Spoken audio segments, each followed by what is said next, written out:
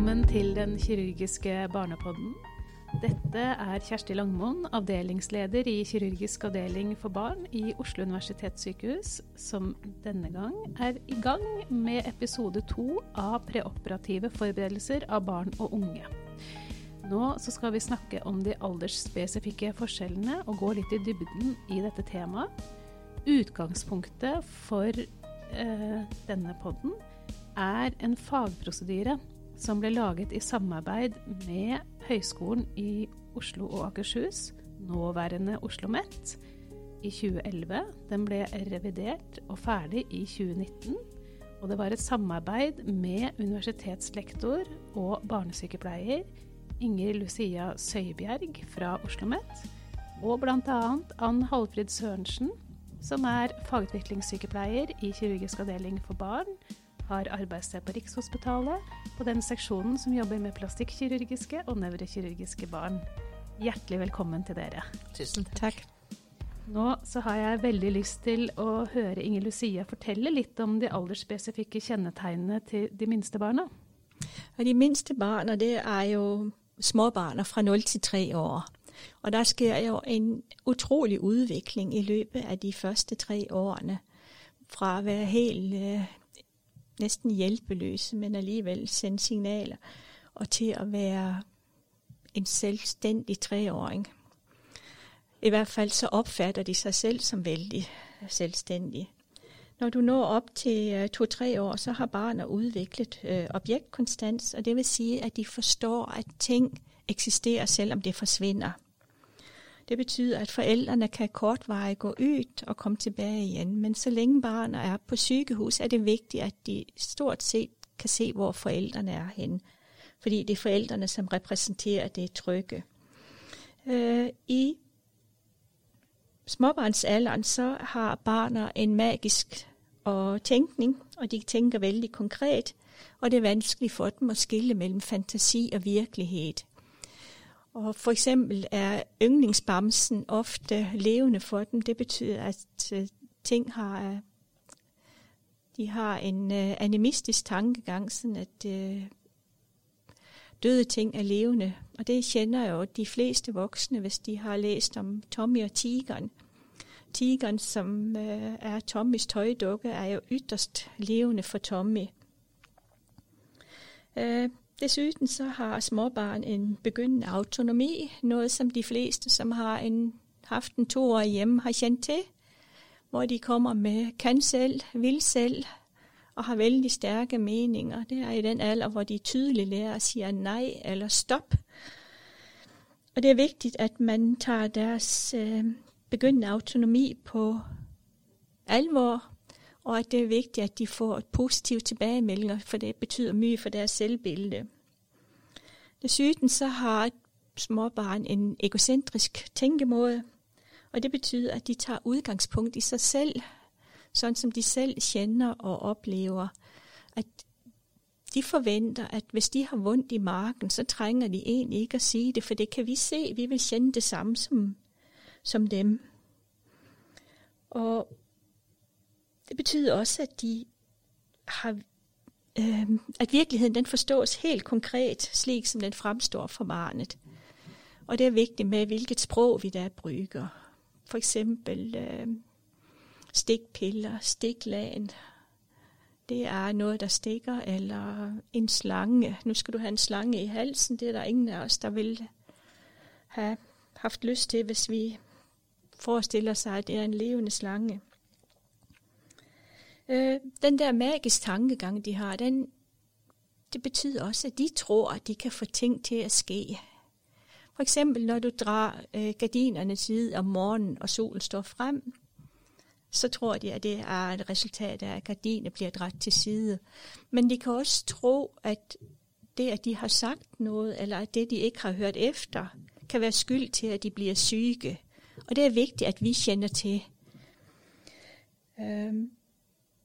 De kan tro, at der ligger en tiger under sengen, eller de kan tro, at tryllestaven kan trylle. Så vi må være vældig lydhøre over for barnet og få fat i, hvad de egentlig selv tror.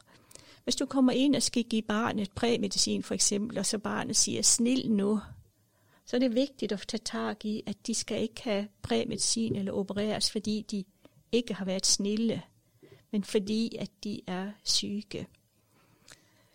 Og nu er det jo helt umuligt for alle at kunne på rems det, som sker med barn i ulike aldre. Og derfor har man sammen med procedurerne laget en liten lommeformat med de vigtigste både særtræk for de forskellige aldre, hvad de frygter mest på sygehus, og hvordan man kan tilnærme sig. Og det er et vældig godt hjælpemiddel, og jeg ved fra da vi havde studenter med i samarbejde, der var der mange, der brugte procedurerne, selvom ikke de skulle forberede barnet til operation, men bare for at blive repeteret om, hvordan barn i ulike aldre tænker, og hvad man skal tage hensyn til, når de er på sygehus. Det er veldig bra. Ann Halfrid, hvordan bør informationen gis da? Ja, til de minste barna, og de aller minste, så 0 til 1 år, så er det gjerne foreldrene vi må gi informasjon til. Og det som er så viktig med det er jo at foreldrene må være trygge. Det er viktig at de er trygge, at vi klarer å trygge foreldrene, sånn at også barna kjenner på foreldrene sin trygghet. Det er viktig å opprettholde rutiner, sånn som mating, soving, at foreldrene blir bevisst på det, og også det å kose med barna sine, når de har mulighet og kan. Og ja, kroppsspråket ikke minst forteller jo veldig, veldig mye. De litt større barna som begynner å snakke og leke og sånn, så er det jo veldig greit å bruke hjelpemidler, sånn at de sånn gradvis kommer inn, at vi kan leke oss gjennom forberedelse med enkle ord som Inger Lucia sier, og også de er jo veldig ofte ukonsentrert. Du vil gjerne har bare korte øyeblikk hvor de er med i leken, men da er det greit å fange opp der og da, og så når de ikke vil mer, så kan vi fortsette senere, hvis de ønsker. Men samtidig så er de minste barn også i en alder, hvor de er veldig optaget af, hvordan andre har det. Og det er en af grundene til, at da man lagde billedpermer, brugte Rasmus, som er en tøjfigur, for havde man brugt et barn, så ville barnet have været optaget af, hvordan det barn havde, i stedet for at lytte til den information, som blev givet. Ja, det er veldig viktig. For samtale igjennom Rasmus for eksempel, da får du veldig, veldig mye. Du kan spørre barnet hvordan Rasmus har det. Du kan spørre barnet hva Rasmus skal gjøre. Da får vi veldig, veldig fin samtale med barna og kan forberede dem via Rasmus. De fleste barna er veldig, veldig glad i Rasmus. Han er jo Oslo universitetssykehuset sin maskott, og han har vært gjennom absolutt alt det som barna skal gjennom. Så han har mye erfaring, og masse utstyr på seg har han også. Så han er veldig, veldig fin å bruke. Men der er mange, som tror, at de minste barn, de ikke er modtagelige for information. Men der er flere forskere, som påstår, at når barnet er gammel nok til at spørge, så er det gammel nok til at få information. Og du skal ikke være mye mere end 1 år og 1,5 år, før du begynder at spørge om ting. Så det er vigtigt, at barnet får information, men det er vigtigt også, at man er konkret, og det er enkelt, og at barnet er sammen med forældrene, fordi barnet vil spejle forældrene, hvordan de reagerer.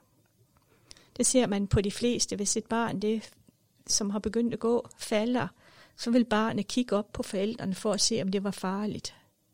Og hvis forældrene tager det roligt, så tager barnet det også roligt. Gruppen etter de små barna er vel førskolebarna, Inger Lucia. Vil du sige noget om de? Ja, førskolebarn, og det er barn fra 3 til 6 år.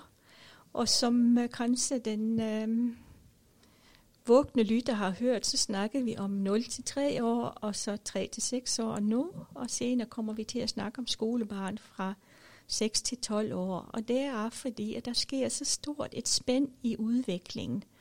Så nogle gange så kan en moden 3-åring høre til gruppen 3 til 6-åring, og hvis du er ængstelig, kanskje du hører til gruppen 0 til 3 år. Førskolebarn, de er på mange måder selvstændige og har gjort sig op en mening, men samtidig så er de vældig bange for skader og lemlæstelser på kroppen. De har fortsat egocentrisk tankegang med konkret og magisk tænkning, og de har fortsat animisme, som vil sige, at kosedyren vil kende det samme som dem. I tillæg så har de et øget ordforråd, og de kan fint have en dialog med dem om, hvad de tænker, og hvordan de kender. De kan give udtryk for, hvor de har vondt henne, og de kan give udtryk for, hvad de er redd for, og også til dels, hvad de ønsker. De er fortsat i en alder, hvor de tolker ord og udtryk helt konkret. Og det gør jo, at vi må tænke nøje over, hvordan vi tiltaler dem, hvordan vi forklarer dem ting. Og de er fortsat afhængige af, at forældrene er sammen med dem, når de er indlagt og når de bliver forberedt. Og de er afhængige af at kan se på forældrene og kende, om det her det er trygt eller utrygt. Og så snart, at de bliver trygge på os og har tillid til os, så kan de give lidt mere slip på forældrene. Når du jobber med alle barn, også førskolebarn, så er det vigtigt at få fat på, hvilke erfaringer de har fra før. Det kan være, at de har haft erfaringer med at vælte på cykel eller falde fra husken, sådan at de har erfaring med at have vondt, erfaring med at have plaster på. Fordi de er i den der konkrete alder og tænker så konkret, så tænker de også, at hvis de har brækket armen eller brækket beiner, så det brækker helt af. Så det må de få forklaret, at det er faktisk ikke knækket, som man vil se på en dukke eller på et træ, som man brækker en gren af. Og de kan også have en fantasi om, at den forbinding, de har på, det er den, som holder kroppen sammen, efter de er blevet opereret. Og derfor kan de frygte at få fjernet forbindingen. De kan tro, at skal man tage en blodprøve, så vil alt blodet rende ud. Så den der tankegang og alt den der, som de har i forhold til kroppen, og hvordan kroppen fungerer, det er vigtigt, at man tager det på alvor og snakker med dem om, sådan at de er forberedt, sådan at de ikke skal unødigt tro, at nu mister de alt blodet, eller at armen er brækket helt. Den aldersgruppen har også et veldig, veldig kontrollbehov. Altså, de er redd for å miste kontrollen. For det kan skremme dem veldig hvis at vi gjør ting som de ikke har kontroll på. Og de er veldig, den aldersgruppen er en veldig fin aldersgruppe å få med på prosedyrer, at de hjelper til, for da har de kontroll. For eksempel bare det å ta av et plaster, som er kjempevondt. Som, når de gjør det selv, så er det ikke så vondt, og så har de kontroll, og så har de mestringsfølelse. For det er viktig også at de får mestringsfølelse, at de er med på ting, og at vi har dialog sammen, at vi gjør ting sammen, at det ikke er noe vi gjør med dem, men vi gjør ting sammen. Jo, og det er vigtigt også at forsikre barnet om, at de skal ikke opereres, fordi de har gjort noget fejl. De skal opereres, fordi de er syge, og at de skal få det bedre. Ja, de har lett for å få skyldfølelse. De tror at de har skyld i ting. At det er straf for noget, de har gjort. Og når de bliver fra omkring 4-årsalderen, så har de jo som sagt et kæmpe ordforråd. Og derfor trænger de mere udfyldende information og forklaringer, både for at få oversigt og også for at forstå. Og der er jo ofte forældrene til stor hjælp, fordi de ved, hvad barnet, hvordan barnet plejer at udtrykke ting, hvordan barnet plejer at udtrykke sig, hvis de er ængstelige, eller hvis de har spørgsmål. Så den samarbejde med forældrene er fortsat kjempevigtigt for førskolebarna. Hvordan gir man informasjon om Halfrid? Du tar det med på laget, og gjerne bruker billedperma, filmer, ser sammen med dem, les til dem, bruker Rasmus, veldig fin å bruke, eller dokke og koffertutstyr, leke med dem. De barna den aldersgruppen er veldig nysgjerrig gruppe og utforskende, så det er veldig artig å være med dem. De lurer på masse og prøver ut nye ting og leker gjerne med sprøyter, kan sprute vann på hverandre og prøve å teste ut. Og de har også en fantasi, så den dukka kan både ha brekt foten eller gjort andre ting, og de fortsetter gjerne å leke med utstyret etter vi har vært der inne når de har det. Vi kommer tilbake, så kan de fortelle hva som har skjedd. Jo, også fordi det er en alder med mye fantasi, så er det lett å ha rollespill med dem. Ja, ikke så at minst. de kan forestille seg at de er sykepleieren, eller... Vi er pasienten. Ja. Ja. Så det er en kjempemorsom alder når man først får deres tillit. Ja, det er artig. Det er gøy å leke med dem. Det er jo utrolig viktig å ha kunnskap om barnet og barnets utvikling, og hvilket nivå vi møter hver enkelt pasient, altså barn, på, og hvordan vi tilnærmer oss dem. Det er veldig viktig. Jo, og da er det viktig å huske at en 4-åring er ikke en 4-åring. Der kan være stor forskjell, sånn at vi blir kjent med det enkelte barn, og hva de har av tidligere erfaringer, og hva de har av forventninger til å skal på sykehus. Og det er åpenbart at man må ha god kunnskap til barn og barnets stadie når man arbeider med barn. Skolebarn, Ann-Halfrid, hva er aldersspesifikt med de? Og hvordan definerer du skolebarn? Ja, skolebarn er jo gjerne fra 6 til 12 år, fra internasjonal studie og litteratur. Og skolebarn er jo også en stor aldersgruppe. Det er stor forskjell på en 6-åring og en 12-åring. De yngste har jo fortsatt magisk tenken og levende fantasi. Ja. Og der kan du også gjøre om Tommy Tigeren til både levende og vanlig bamse. Mens en 12-åring, han begynner da å bli såpass stor, og begynner å bli mot ungdom, men fortsatt veldig mye barn. Det som er felles er jo at hele den aldersgruppa er veldig, veldig avhengig av foreldrene sine og deres støtte og trygghet. Når det gjelder forberedelser, hvordan vi forbereder dem, så er det jo gjerne via både samtale, lek, de minste gjerne med Erasmus hvis de ønsker, eller Dr. Koffert og Kivanis-dukker, de leker veldig, veldig mye.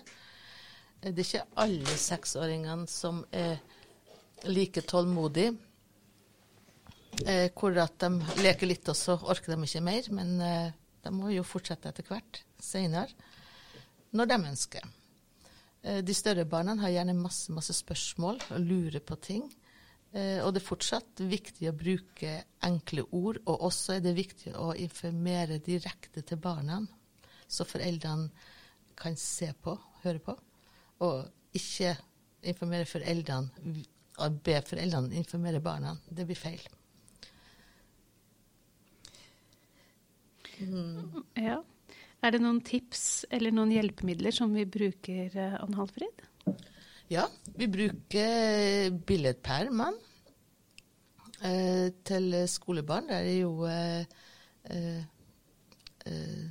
barn med, som jeg sa i første episode da, fra føroperasjon, og også hele gjennomgangen, fra føroperasjon til ettoperasjon, og inntil de reiser. Vi har filmer de kan se på, gjentatte ganger. Og også, som jeg nevnte, utstyr, koffert, ikke minst. Det er barna veldig, veldig nysgjerrige på, hva er innholdet i kofferten. Og de vil gjerne leke med blant annet bag, maske, enten på seg selv, på foreldrene, på oss sykepleiere. De er veldig, og synes det er veldig gøy å prøve å teste ut ting. Og de billedpermer og filmer, de viser jo det meste av det perioperative forløpet. I hvert fall den tid, hvor barna er våkne, både hva som sker før operasjon, hva som sker på operasjonsstuen, og hva som sker når de kommer på oppvåkningsavdelingen. Og de er et stort plus til forberedelse, så fordi barn og unge, såvel som voksne, de trænger ofte at få stimuleret flere sanser, når de skal forberedes. Der husker de lidt bedre. Det, du både har set og hørt, huskes bedre. Og så er det lidt vigtigt også i forhold til skolebarn, at man tager sig god tid. At man er forholdsvis tidligt ude, som 7-10 dage før, så de får tid til at bearbejde informationen. De får tid til at få kontrol over en ukendt og stresset hverdag eller situation. Og hvis de først, som jo nogen desværre må, først bliver forberedt ret før operationen, så stiger ængstelsen og stressniveauet ganske betragteligt. Men der kan det hjælpe i hvert fald at vise filmen. Det, som vi har erfaret, når vi spurgte barn og ungdom efter, at procedurerne var laget, og efter man har brugt dem en tid, det var jo, at det at se filmen, det gjorde næsten, at barnet de glædede sig til, de skulle opereres. Det som er vigtigt med både film og billedperm, det er det at vi snakker om det etterpå. Hvis det ikke vi er til stede når de ser på det. Enten billedpermen er veldig fint om vi kan være sammen med dem og snakke om det de ser, om bildene, fortelle om det som skjer, og så får vi også høre hva de tenker. Filmen også er det veldig fint å kunne snakke om etterpå for å se hva de har oppfattet, og at vi kan også korrigere og hvordan det blir med dem. Ja, det Anne Halfred siger om billedpermen, det er kjempevigtigt, fordi hvis ikke at der sidder en voksen og forklarer billederne sammen med barnet, så kan både den der fantasi og gøre, at de gør det mye værre end det er i udgangspunktet, sådan at de kan blive skræmt af at se billederne, hvis de ser dem alene. Og det er jo ikke det, som er hensigten. Der virker det jo helt modsat. Så det, at der sidder voksne sammen med, som kan give ordentlige forklaringer, uden at det er skræmmende, er kjempevigtigt. Og det som også er flere hjælpemidler, så har vi jo også blandt andet smertevurderingsverktøy, som også er veldig vigtig i den alderen, at de får være med og vurdere sine egne smerter, for det er så viktig at vi tror på dem, og da kan de være med og forberede seg på hvordan de vil forklare sine smerter, og hva de har kjent av smerte tidligere, sånn at de har noe å sammenligne med, og da også i forbindelse med hva slags verktøy som egner seg for det barnet. Og der ved barnet også, at det er forventet, at man har vondt efterpå. For hvis ikke barnet får information om det, så kan det være, at det vil lade være at sige fra om, at det har vondt, fordi de tror, at vi kan se det, eller de kan være ængstelige for at bede om smertestillende. Det kan være, kanskje de forventer, at de skal få en injektion for at tage smerterne. Så det er vældig vigtigt, at barnet er forberedt på, at de vil have vondt, og det er vigtigt, at de siger fra, sådan at de får behandling for, sådan at de ikke skal ligge og have vondt. Og der er det et godt hjælpemiddel at bruge et smerteinstrument. Og også mestringsstrategier. Det er viktig å snakke med dem om hva de liker å gjøre hvis de har vondt, hva de pleier å gjøre, hva som fungerer best for dem hvis de har vondt. Hvis de har vært hos tannlegen eller gjør noen vonde prosedyrer, for da går det an å forberede seg og gjøre de samme tingene. Og det kan være som at puste roligt, eller have en fantasireise, lytte på musik. Se film. Ja. Mange sånne forskjellige ting. Noen har regler de må fortelle før vi kan gjøre prosedyr, for da går det så bra. Så det er litt gøy, litt forskjellig, sånn individuelt. Men det understreger, og det, som Anne Halfred siger, det understreger, at skolebarn, de har et veludviklet sprog. De kan udtrykke følelser, og de kan stille spørgsmål. Og det gør det jo mye lettere, når man skal tilpasse informationen, at man kan have en dialog med barnet. Men likevel så er det vigtigt, at man tjekker, at de faktisk har forstået informationen, sådan som den var tænkt, og at de bliver opfordret til at spørge. Og der kan man nogle gange sige, andre barn på din alder, de lurer ofte på, hvordan er det at ligge på opvågningen. Eller hvornår kan jeg komme tilbage på skolen igen, eller sådan nogle ting. Hjælp dem ind, sådan at de føler sig ivaretaget og inkluderet. Viktig. Nå har vi snakket litt sånn perifert om foreldre, og det at foreldre har en stor rolle i barnas værende opplevelser på sykehus. Har du lyst til å si noe mer om det, Inger Lucia? Ja, forældrenes rolle jo kjempeviktigt. Det jo de, som ivaretager det trygge. Det de, som barnet kender mest, og ofte bliver forældre ængstelige, når de kommer på sygehus, fordi de kommer jo til en ny verden også. De ved ikke, hvad som forventes af dem. Det kan være, at deres roller ændres. Og den uro vil jo spille over på barnet med en gang. Så at forældrene, at vi har en tæt dialog med forældrene, både om, hvad de kan gøre, og hvor vigtige de for barnet sine, noget af det vigtigste, vi kan gøre i forhold til barn. Vi jobber altid på 2 plan, når man jobber med barn, både barnet og forældrene. Og specielt de mindre barn, altså op til tiden i skolealder, det jo vigtigt, at forældrene kender sig trygge og ivaretager. Og det vigtigt at lytte til deres bekymring. Fordi ved at vi bidrager til at mindske bekymring, så mindsker vi også deres angst. Noget, som igen smitter over på barnet, sådan at de vil blive mindre ængstelige.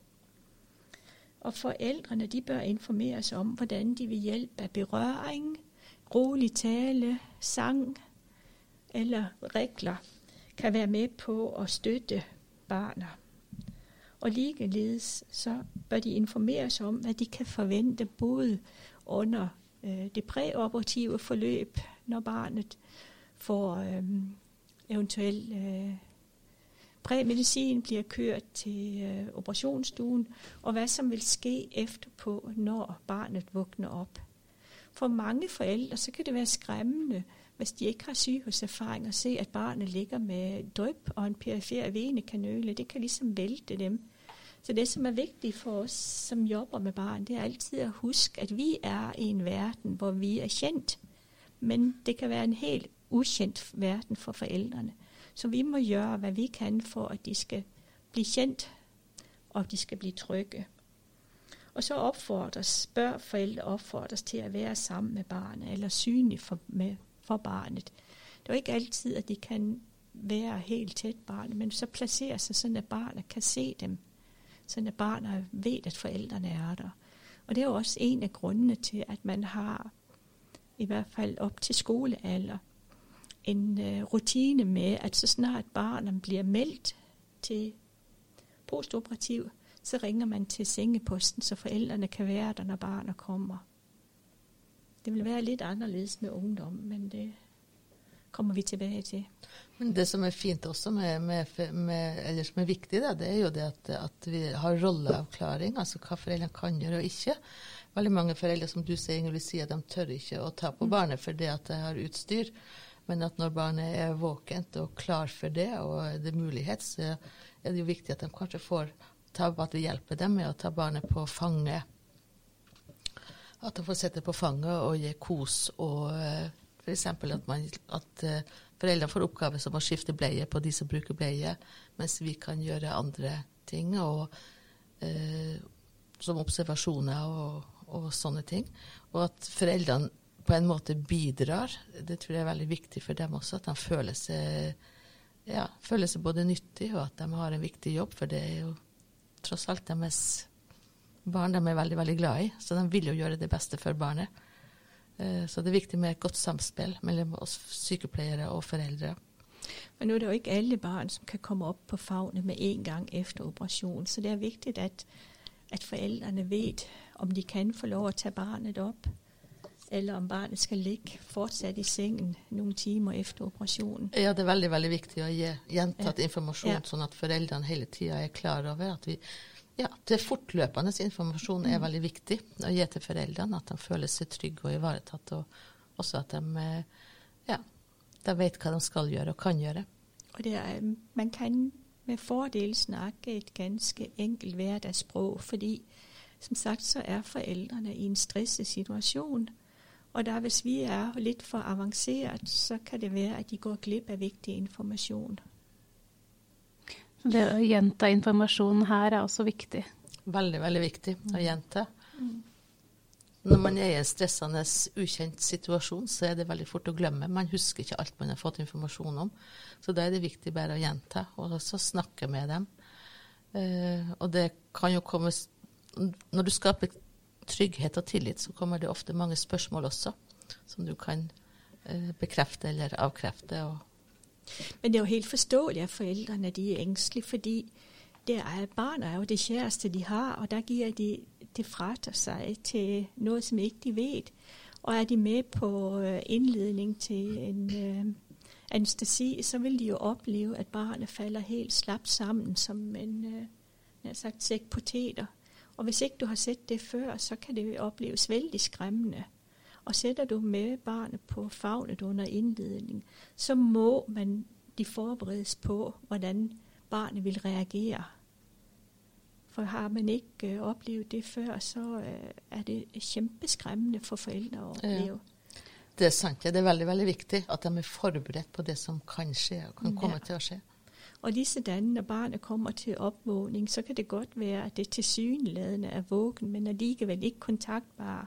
Og det må forældrene også vide, og det har lidt at sige med, hvilken anestesiform man har valgt, og hvilke anestesimidler man har brugt.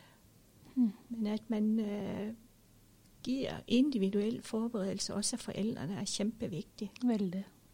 Man har så lyst til å ta rundt barnet med en gang man ser det, etter operasjon, og så får man ikke lov. Men de er veldig flinke, foreldrene. Når vi sier fra om det, så setter de seg ved siden av senga og er stille og rolig. Når det er godt forberedt. Ja, når de er godt forberedt. Skal vi snakke litt om ungdom også? Eller er det noe mer vi skal si rundt foreldrerollen? Jeg synes bare det er viktig med foreldrene, at det er viktig å forstå dem, deres situasjon, og også viktig å tenke på kanskje ikke bare situasjonen her og nå, men også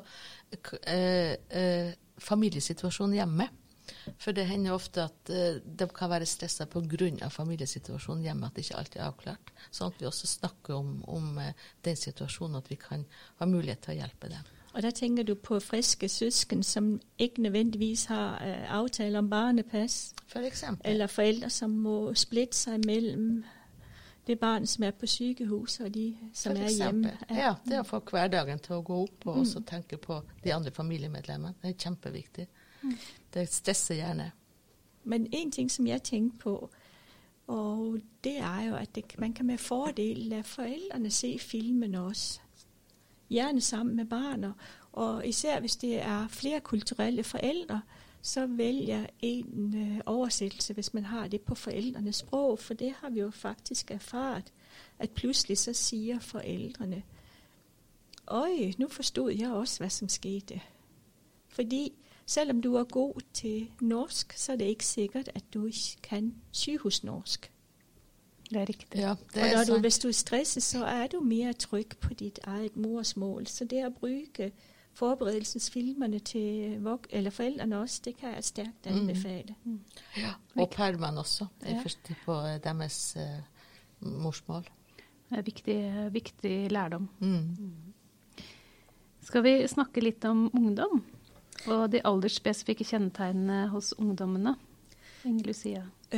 Ungdom er jo en vældig spændende alder, og der sker utrolig mye i ungdomsalderen. Der sker en dramatisk udvikling, og både hormonelle og fysiske forandringer, og ligesådan den sociale udvikling. Og det er fra at have været gode, snille skolebarn til at blive en selvstændig ungdom, det er en stor udvikling for både barn og for ungdom. Ungdommene kender ikke altid rigtig sin egen krop, fordi ting sker så hurtigt. De har ikke altid kontrol over arme og ben, fordi de har blivet så lange. Samtidig så er det en tid, hvor venner betyder mere end forældrene. Og det gør det for de allerfleste ungdom. Men når de så kommer på sygehus, så er det alligevel godt og trygt at have forældrene der. Så forældrene vil fortsat repræsentere det trygge, selvom ungdom flest vil tage afstand fra forældre og hellere være sammen med venner. Og de ungdom har også begyndt at kunne tænke abstrakt og konkret, og de kan se ting i en større perspektiv. De har ofte en bedre forståelse af sin egen krop, hvad som sker i kroppen. Og de har evnen til både at tænke og udprøve nye ting. Og de kan forestille sig ulike løsninger. Og så er der selvfølgelig graden af selvstændighed er jo øger betragteligt i løbet af ungdomsårene. Og der er stor forskel på, om du er en 13-åring eller en 18-åring. 13-åring er på mange måder fortsat et beskyttet barn, mens 18-åring er myndig.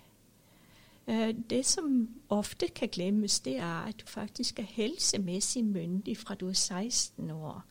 Så det er ikke alt forældrene, de trænger for at vide. Du kan faktisk gå på sygehuset og få taget et indgreb, uden forældrene er informeret om det. Og det er noget, som kan være chokerende for de fleste forældre. Jeg tror, jeg kender flere forældre, hvis ungdom på 16 år er kommet hjem med en piercing, hvor de reagerer vældig stærkt, fordi de ikke har spurgt forældrene om lov, men det hører faktisk til det at være helsemæssigt myndig. Forældrene har ret til den information, som er vigtigt for at ivaretage forældreansvaret. Og det er sagt, så er det vigtigt også, ikke bare for ungdom fra 16 år, at de får lov at snakke alene med os, men det er egentlig, så burde alle barn, som er indlagt, få tilbud om en samtale, uden forældrene hører på det. Fordi barn er vældig loyale over mod sine forældre, så de vil være lidt sådan tilbageholdende med at fortælle noget om det, som bekymrer dem. Og der vil, hvis vi snakker med dem alene, så kan vi kanskje få lidt mere vigtig information at vide. Og det er specielt vigtigt fra 12-årsalderen, at man har som rutine, at man altid snakker alene med barnet og har en samtale fælles med forældrene efterpå. Og hvis barnet fortæller noget, som for dem er vældig hemmeligt, så må de vide, hvem vi deler information med. De må være trygge på, at den information, de giver til os, den kringkaster vi ikke til alle rundt os. Men nogle ting kan være vigtige at give information om. For eksempel et eksempel på, hvor vigtigt det kan være at snakke med ungdom uden forældre til stede, det er, hvis en ung jente på, lad os sige 14-15 år, bliver indlagt med akut abdomen, så vil det være naturligt at spørge, om hun har været seksuelt aktiv, fordi man vil tænke på, om det kan være en graviditet uden for livmoderen. Og det fortæller du altså ikke, når mor sidder ved siden af, og du egentlig ved, at det er ulovligt. Du fortæller nødvendigvis heller ikke, at du har begyndt at røyke. Men det at vide, om ungdommen røyker, er vigtigt, når man skal give narkose. Så der er en del information, vi ikke får, hvis forældrene, eller vi risikerer ikke få, hvis forældrene er til stede. Så derfor må man altid tilbyde en ene samtale. Men som sagt, så synes jeg, at alle barn skal få lov at snakke. Og så kan det være greit også i tillegg å si fra til foreldrene at det er vanlig å tilby samtaler med ungdommene. At det har ikke noe med foreldrene å gjøre, men at det er vanlig standard. En anden ting, man bør vide om ungdom, det er jo i sådan den midtre ungdomstid, 14-16-åring, så er de vældig optaget af at være lig alle andre. De er bange for at skille sig ud. De er optaget af at være populære, ofte blandt det modsatte køn. Og der kan de være ængstelige for, at operationen gør, at de får synlige ar, at de på nogen måde bliver skæmt ud af at blive opereret. De kan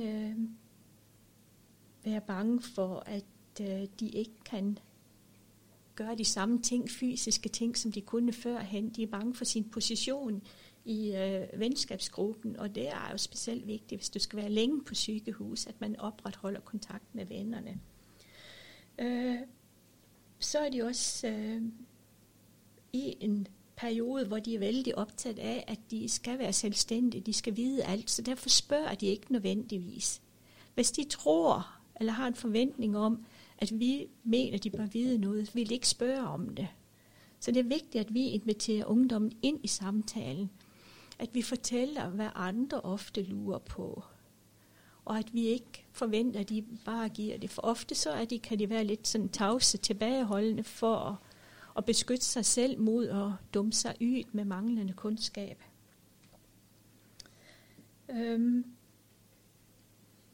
Ja, de veldig redd for at vi ikke skal, altså, at andre skal oppdage at de utilstrekkelige, eller at de har følelser de ikke har lyst til å vise. Så derfor det viktig for oss og for våre del at vi går varsomt frem, at vi forsiktige, at vi respekterer dem. Så det ofte at barn som kommer på sykehus, de regredierer, altså de blir litt mer utmodne, og det sker også for ungdom. Og der kan de bli sinte på seg selv over, at de plutselig blir så barnslige. Og der må vi fortelle dem, at det helt vanlig. Det gør de aller fleste, når de kommer på sykehus. Selv voksne damer kan finne på å spørre efter, og have manden sin med, når de skal opereres, eller spørre efter mamma. Så det er helt vanligt, at man har behov for å føle den tryghed. Og det må vi fortelle ungdommen. De er også opptatt av at vi ivaretager deres integritet. Det vil si at vi ikke afdækker dem mer enn det er nødvendigt. Det betyder også at vi skal undgå å legge dem sammen med småbarn i den grad vi kan. Altså skjerme dem, så at de får lov å være ungdom, også når de er på sykehus. Og at hvis det er bare dagkirurgisk indgreb, så er det kanskje ikke så vigtigt. Men hvis de skal være indlagt en stykke tid, så er det vigtigt at lægge til rette for, at venner kan være til stede, eller at man kan bruge iPad, eller have FaceTime og sådan noget med venner. De er også veldig opptatt av hva andre og hva venner har gjort og sånt, og så det er veldig greit å vise dem linker av nettstedet med sjette nettsted for ungdom, hvor de føler seg, altså de har noe å kjenne seg igjen med, at de ikke er alene om situasjonen. For det er ganske tungt å være ungdom, og så være på sykehus og syk, mens de andre vennene gjør alt annet. Man føler seg veldig lett unormal da. Så det å innlemme alt dette her i de preoperative forberedelsene av ungdommen er viktig, at de føler seg trygge, at de vet at de kan opprettholde nettverk, og at reaksjoner de får er normale. Ja, det er kjempeviktig. Så derfor er det også viktig at vi skaper god relasjon med ungdom, at de føler at de kan ha tillit og trygghet. Hvordan gir man informasjon til ungdom da? Man snakker vel litt ulikt til små barn og ungdom. Ja, man gjør det. Og for å kunne gi informasjon til dem, så må man også vite hvordan de er det av natur, hva de liker, hva de er interessert i, og hvordan man prater sammen. Så vi gir informasjon via både film, nettsteder, snakke vanlig, forklare, fortelle, og også utifra deres nysgjerrighet og hva de spør om. Det er vel ofte, man har en dialog fremfor, at man har sådan en belærende. Altså belærende skal man jo aldrig være i møte med nogen, men at man fremfor direkte information kan have en dialog om deres tanker rundt. Ja, og spørre om tidligere erfaringer, snakke om deres erfaringer, gjerne kanskje våre egne erfaringer, andre erfaringer som vi kjenner til, som de kan relatere til. Og flere av de barna som vi har i våre seksjoner har jo vært gjennom operasjoner før, så det er jo barn og ungdom vi kjenner litt etter hvert også. Men samtidig er det viktig at informasjon blir gjentatt, for det akkurat det du sier der, det er ofte at man hører fra forældre, de sier at han har vært hjemme det så mange ganger, så det trenger han ikke informasjon om, eller hun. Men det kan være gået et par år, og der sker altså veldig mye i et barns liv i løpet av et år eller to. Så det å få informasjonen igjen er viktig, fordi de tenker på en annen måte. De har en økt forståelse, og de har en bedre begreper til å kan ta imod informasjon. De har et bedre grunnlag for å spørre. Så det å gjenta informasjon er kjempeviktig. Opplevelsen er ulik fra gang til gang. Ja. Jeg tenker at når man hører dere, og dere øser all den kunnskapen dere har om barn og ungdom, så tenker jeg at dere har jo opparbeidet en kjempekompetanse over flere år. Men hvordan kan vi sikre kompetanse og forståelsen av at barn og ungdom ikke er en ensartet gruppe blant helsepersonellet?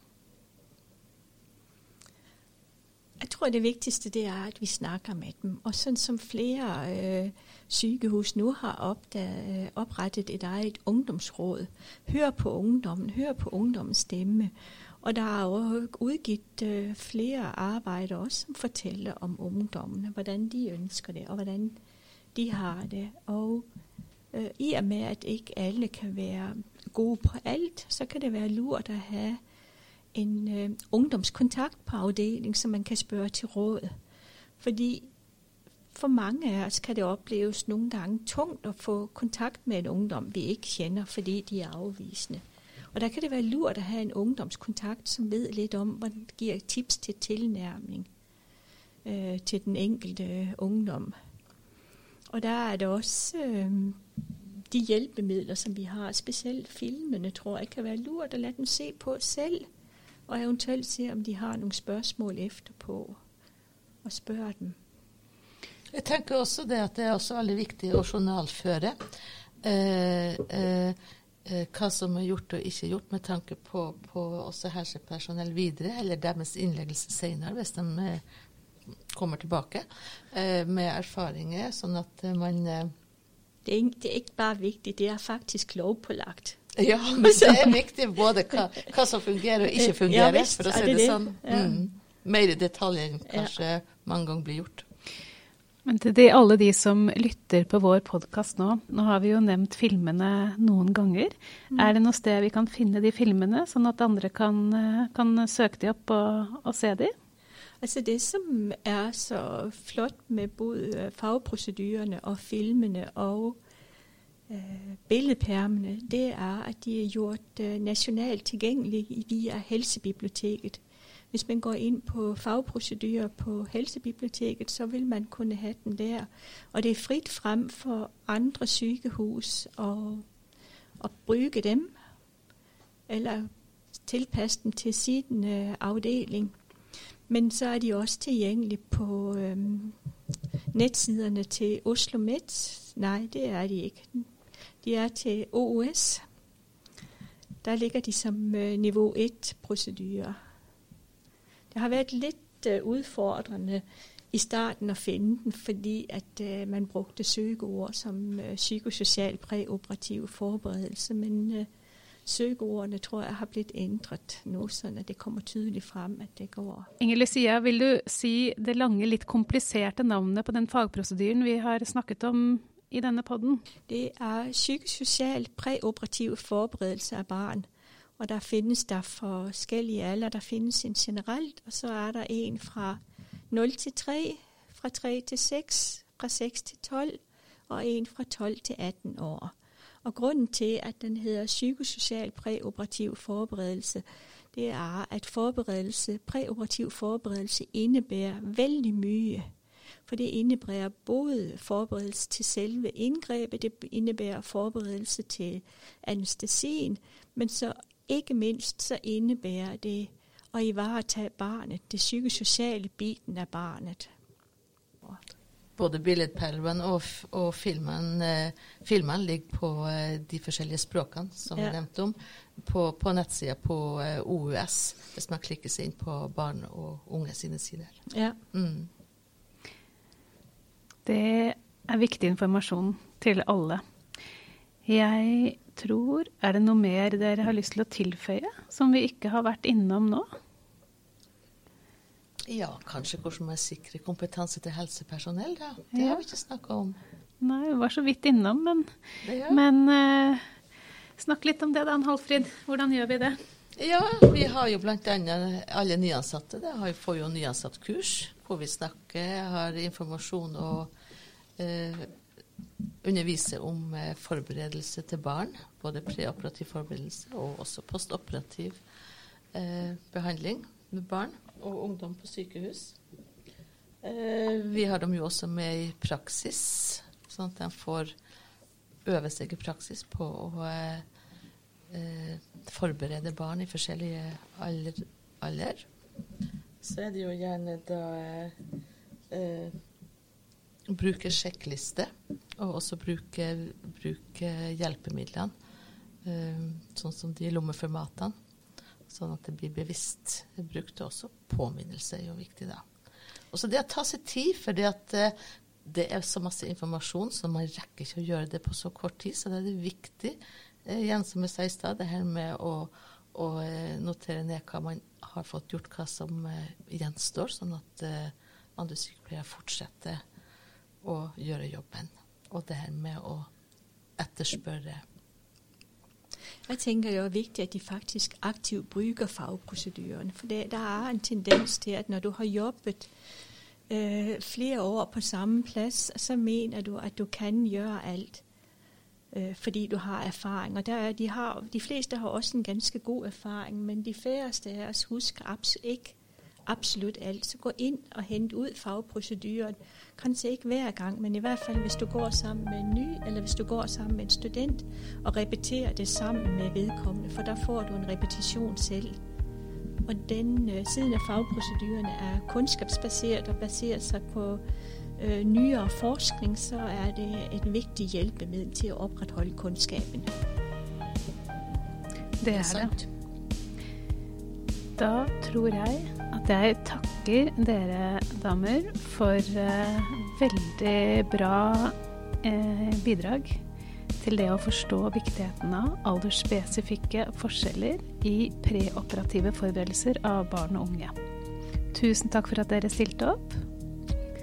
Selv takk. Takk. Og til våre lyttere så sier vi på gjenhør.